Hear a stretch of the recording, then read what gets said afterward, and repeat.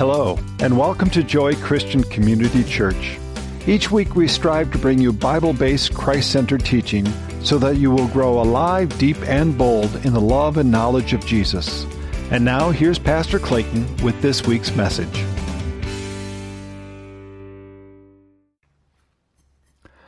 I like a lot of Christmas songs. There's a lot of beautiful Christmas songs, aren't there? So many that it's a shame we actually just only sing them like during the Christmas time, a very short time. I think they should be sung almost all year long. One is, and we're going to sing it at the very end, is Joy to the World. I love that song. Joy to the world, the Lord is come. Let earth receive her King. Let every heart prepare him room, and heaven and nature sing. It's a beautiful song, isn't it? And though it's specifically Christmas and the Lord has come, there's a sense of Advent in here too, because Advent means arrival or coming. The Lord is come.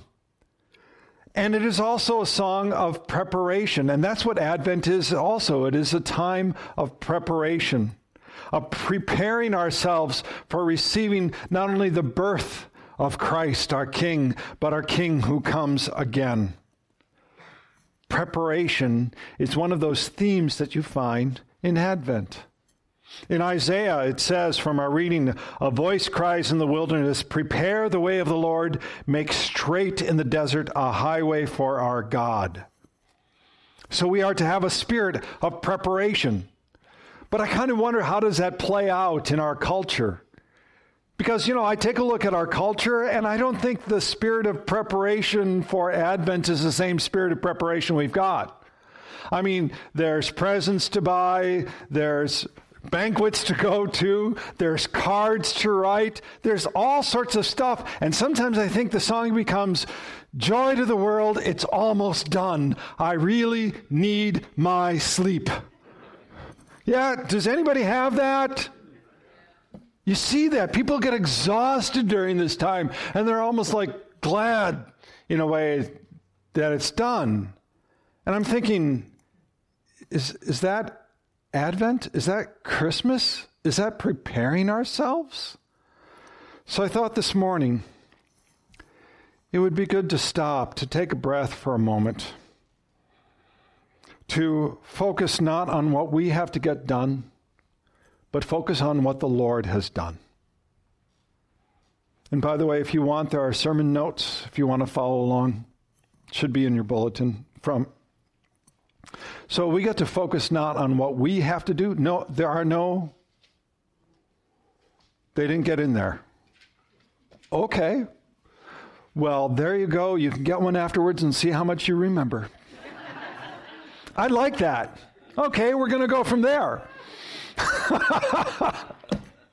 Okay, so we're going to focus this morning on what the Lord has done, because the focus of Advent preparation is receiving what He has done, what God has done, what the Lord has done for us. And we're going to simply take a moment and marvel at all the preparation, what He put in place for our salvation. And so let's this morning just take a moment, breathe, and marvel. We are going to take a look at a number of things, 3 things. We're going to take a look at how He's prepared the city, the family, and the Son. So let's take a look at how He has prepared everything down to the details. The city. Verse 26, it says, in the 6th month, the angel Gabriel was sent from God to a city of Galilee named Nazareth. Now, for us, when we read this scripture, it's really easy for that to go by. It's like just the prologue. It's just like, stuff that goes on by. But if you take a moment, it actually has some detail in there that helps us understand God's preparation. It helps us understand who Jesus is. Galilee, a region of Galilee, was not a good region to come from, especially from a Jewish or Jerusalem perspective. It was often called Galilee of the Gentiles because there were a lot of mixed religions in there. And because it was mixed, it would have been in more like an unclean place in many regards. So to be from the region of Galilee was not good. And I don't know how you relate to that. But for me, growing up, living in Minnesota, living in South Minneapolis for a long time, there were areas of South Minneapolis that were gang-infested, drug-related, or out-and-out just plain old pagan. And so if you said you were from a certain area of South Minneapolis, that'd be like, oh, Galilee. Do you understand that? There were areas that's like that was not good.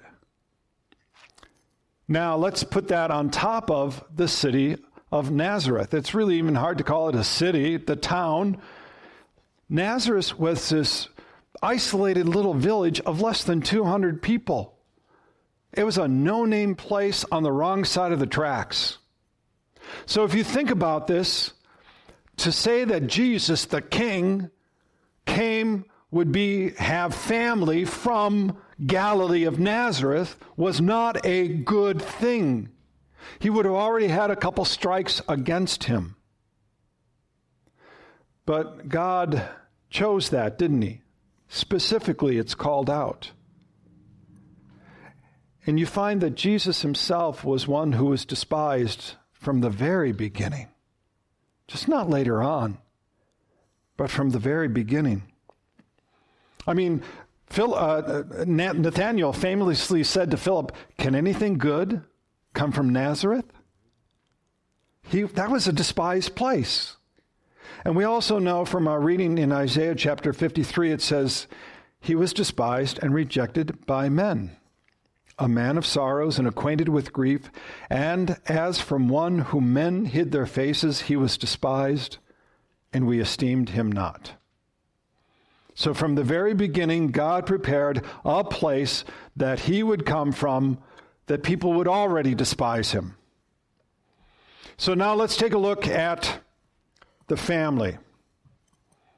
Verse 27, "To virgin betrothed to a man whose name was Joseph, and of the house of David, and the virgin's name was Mary." Well, first of all, I want to actually start off with the section about the house of David, because this is actually very important. Coming from the house of David, you find that it is referenced not only in Luke, but in Matthew. And if you've gone to our Bible studies, both in Luke, which is on Wednesdays, and Matthew, which is on Thursday evening, we've talked about this and how important the lineage was going back to King David. As a matter of fact, the genealogy in Matthew shows that Joseph goes all the way back to David, and that you find here in Luke that Mary goes back all the way to David. So what's important about the house of David? It is because God, many, many years ago, 1,000 years ago, from the time of Joseph and Mary, made a covenant, a promise to King David. And this is the promise.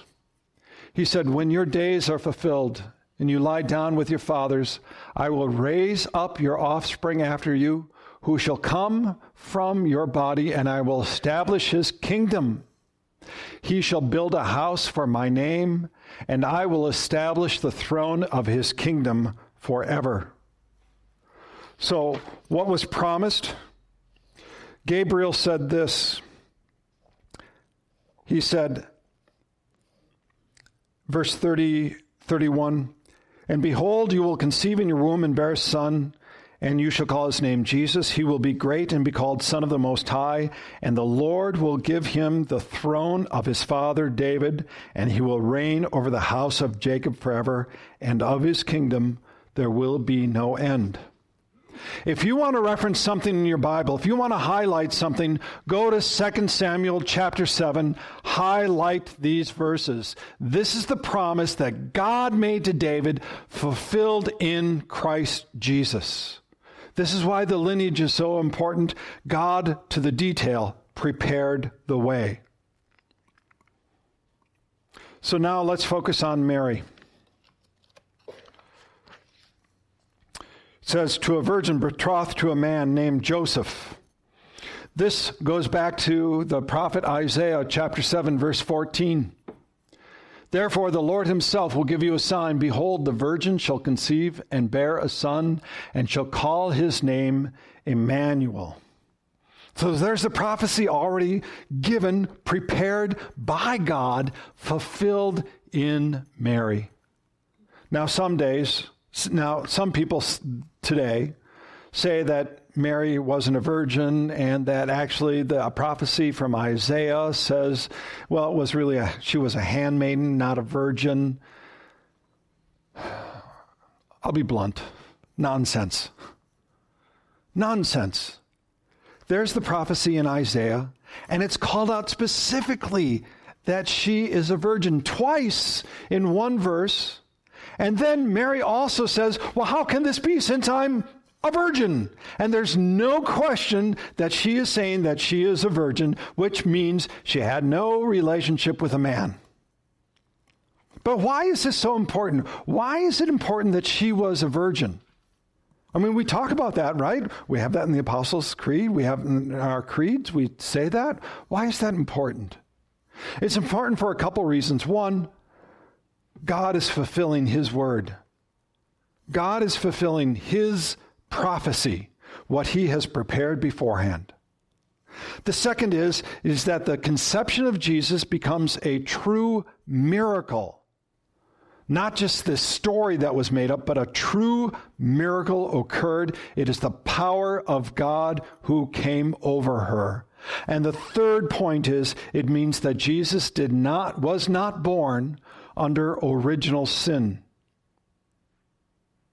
That he was conceived in a miraculous manner means that he was not born under original sin, which meant that he truly did live a sinless life.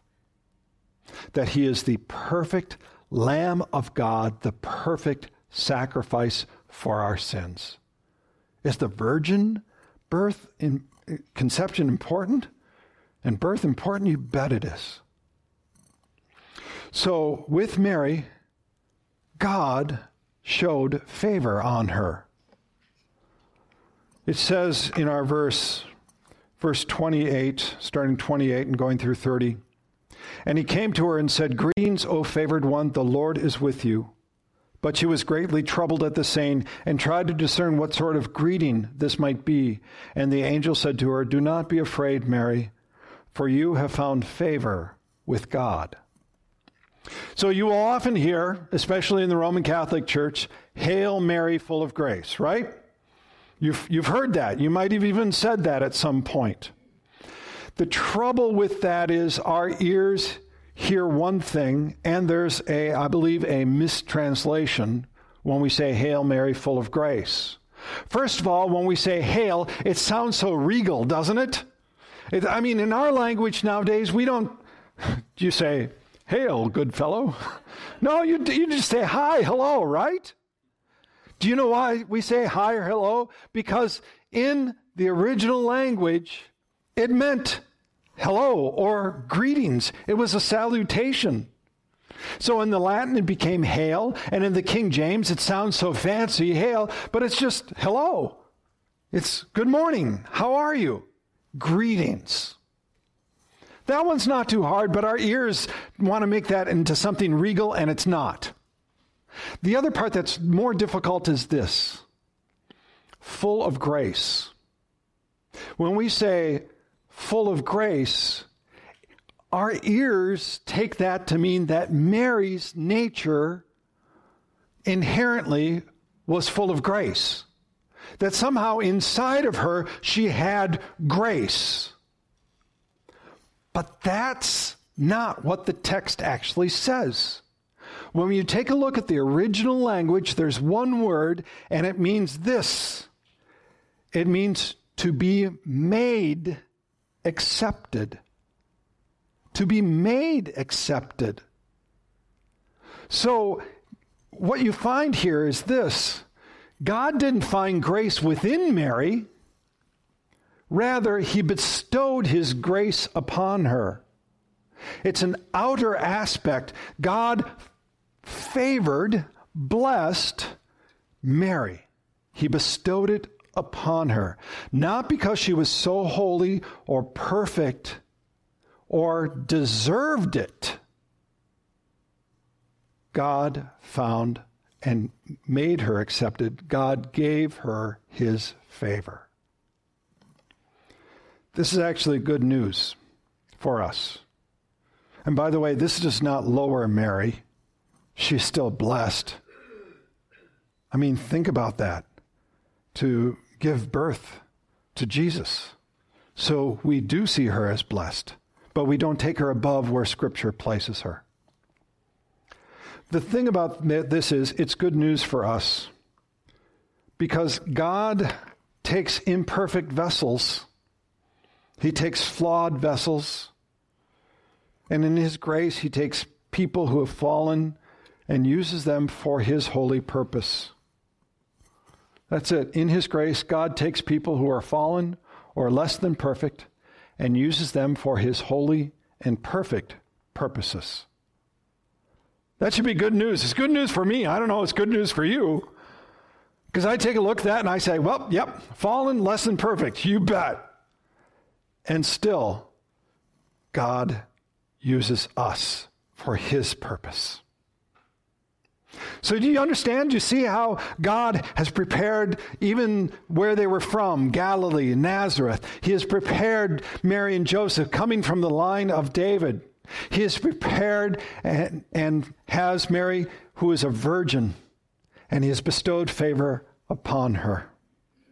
And now let's talk about the Son. Verse 31. And behold, you will conceive in your womb and bear a son, and you shall call his name Jesus. He will be great and will be called the Son of the Most High. And the Lord God will give to him the throne of his father David. And he will reign over the house of Jacob forever, and of his kingdom there will be no end. So we've already talked a little bit, right, about Jesus coming from the line of David. We've also talked a little bit about the prophecy in Isaiah about the virgin giving birth. Let's go to that one just a little bit more, though. So in Isaiah, it says, behold, the virgin shall conceive a son, and shall call his name Emmanuel. In Luke, it says, behold, you will conceive in your womb and bear a son, and you shall call his name Jesus. So very, very similar, right? Behold simply means look, pay attention. Well, is the virgin going to conceive and bear a son? Yes, because Mary is a virgin, and she will conceive and bear a son. I want to focus on the last two parts, though, because the last one says, and you shall call his name, and shall call his name Emmanuel, and you shall call his name Jesus. Last week I mentioned that names are important to God. If you were here, you remember that. Names are important to God. Zechariah and Elizabeth were specifically told to name their son who? John. He became John the Baptist. But John means, do you remember what John means? God has found favor. So here, John's name is important. God has found favor, and he is going to then share and proclaim that favor to the nation of Israel. Now we have two names for Jesus. He has more than two names, but two names for Jesus. One is Emmanuel. Okay, what does Emmanuel mean? God with us. Emmanuel means God with us. Now, let's go to the name of Jesus, because we're going to tie all this in together. We're going to tie Isaiah and Luke together in the names of Jesus. Jesus. Now, there's a lot more to it than this, how we got the name Jesus and how we say Jesus. But Jesus is Yeshua, which is Hebrew or Aramaic. That's how you would say Jesus, Yeshua. But there's more than that. If you take a look at Yeshua, it's actually a shortened, slightly changed form of the word Yehoshua, which is Joshua. Okay? And now, what does Joshua mean? Joshua really means the Lord is salvation, or the Lord saves. That's Jesus' name. The Lord saves. What an appropriate name, right? So when you've got Emmanuel and Jesus together, it is God came to be with us and save us from our sin. By the way, you don't even have to remember all of that. Because I know it's a lot of names and like, whoa, I don't know Hebrew, Aramaic, and it gets a little scary. All you have to do is go to the Gospel of Matthew. Matthew says this, Matthew chapter 1, verse 21. She will bear a son, and you will call his name Jesus, for he will save his people from their sins. All this took place to fulfill what the Lord had spoken by the prophet. Behold, the virgin shall conceive and bear a son, and they shall call his name Emmanuel, which means God with us. All you have to do is read Scripture, and you will know the full name of Jesus. Now, God came to be with us. In the muck and mire of the world, God came to be with us and save us from our sin. That's the name of Jesus. The Lord is salvation. Now, Jesus has many titles, right? Anybody know what Jesus' last name is? Good, because I don't. I don't know what it is. Often people will say Christ, isn't it? No, Christ is the title. Jesus, it used to be Jesus the Christ, which is Jesus the Messiah, the anointed one of God. That's what that means, Christ. We often say Christ Jesus. But he has another title too. Verse 32, he says, he will be great and be called Son of the Most High. Most High is another name for God. And we talk about the Most High, right? Is there anything above Most High? There isn't, is there? It's God above all. And we've been actually just worked on the first article of the Creed. I believe in God the Father, right? God over all. So when we say Most High, that is the sovereignty, the majesty, the creative power, the preserving power of God. So when we say Son of the Most High, it does not mean that Jesus is lower than that. It means that he has the same exact attributes as God the Father. He is God. The Jews of the day would have known that. They would have said that title would be blasphemous unless it were true. And the greatness that Jesus has here, and he will be called great and will be called Son of the Most High. What's the greatness of God? We think about Jesus and all the miracles he did, but what's the greatness of God? And the irony is here is something we don't expect. It's his humility. It's his total service to God the Father and the plan of salvation. His humbleness is his greatness. It says this in Philippians chapter 2. And being found in human form, he humbled himself by becoming obedient to the point of death, even death on a cross. Therefore God has highly exalted him and bestowed upon him the name that is above every name, so that at the name of Jesus every knee should bow in heaven and on earth and under the earth, and every tongue confess that Jesus Christ is Lord, to the glory of God the Father. So this Advent, are you preparing yourself to receive your King? The one, Emmanuel, God saves us, who comes to us. Are you preparing to receive his glory, his kingdom which has no end?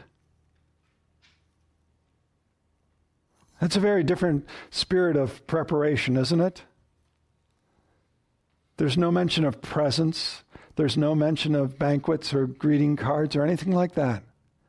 Are you preparing to receive the Son of the Most High God, your King?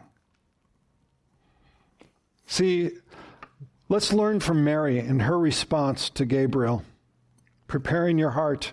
And Mary said to the angel, how will this be since I'm a virgin? And the angel answered her, the Holy Spirit will come upon you, and the power of the Most High will overshadow you. Therefore, the child to be born shall be called Holy, the Son of God. And behold, your relative Elizabeth in her old age has also conceived a son, and this is the 6th month with her who was called barren. For nothing is impossible with God. And Mary said, behold, I am the servant of the Lord. Let it be to me according to your word. Unlike last week with Zechariah, his response was like, really? It was a spirit of disbelief. Mary had the opposite reaction. It was not a spirit of disbelief at all. It was a spirit of trying simply to comprehend, how could this all be? How could this all be? And we can learn much from Mary.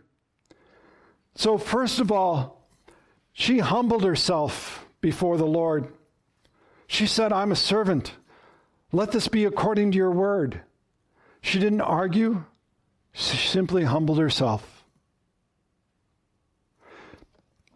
She also pondered the words that were spoken. We find that she meditates on God's word given to her through Gabriel. And what she really did is she trusted in God's word. She trusted him, for he is a gracious God. She trusted his word. She trusted all the prophecies that had been fulfilled and were to be fulfilled.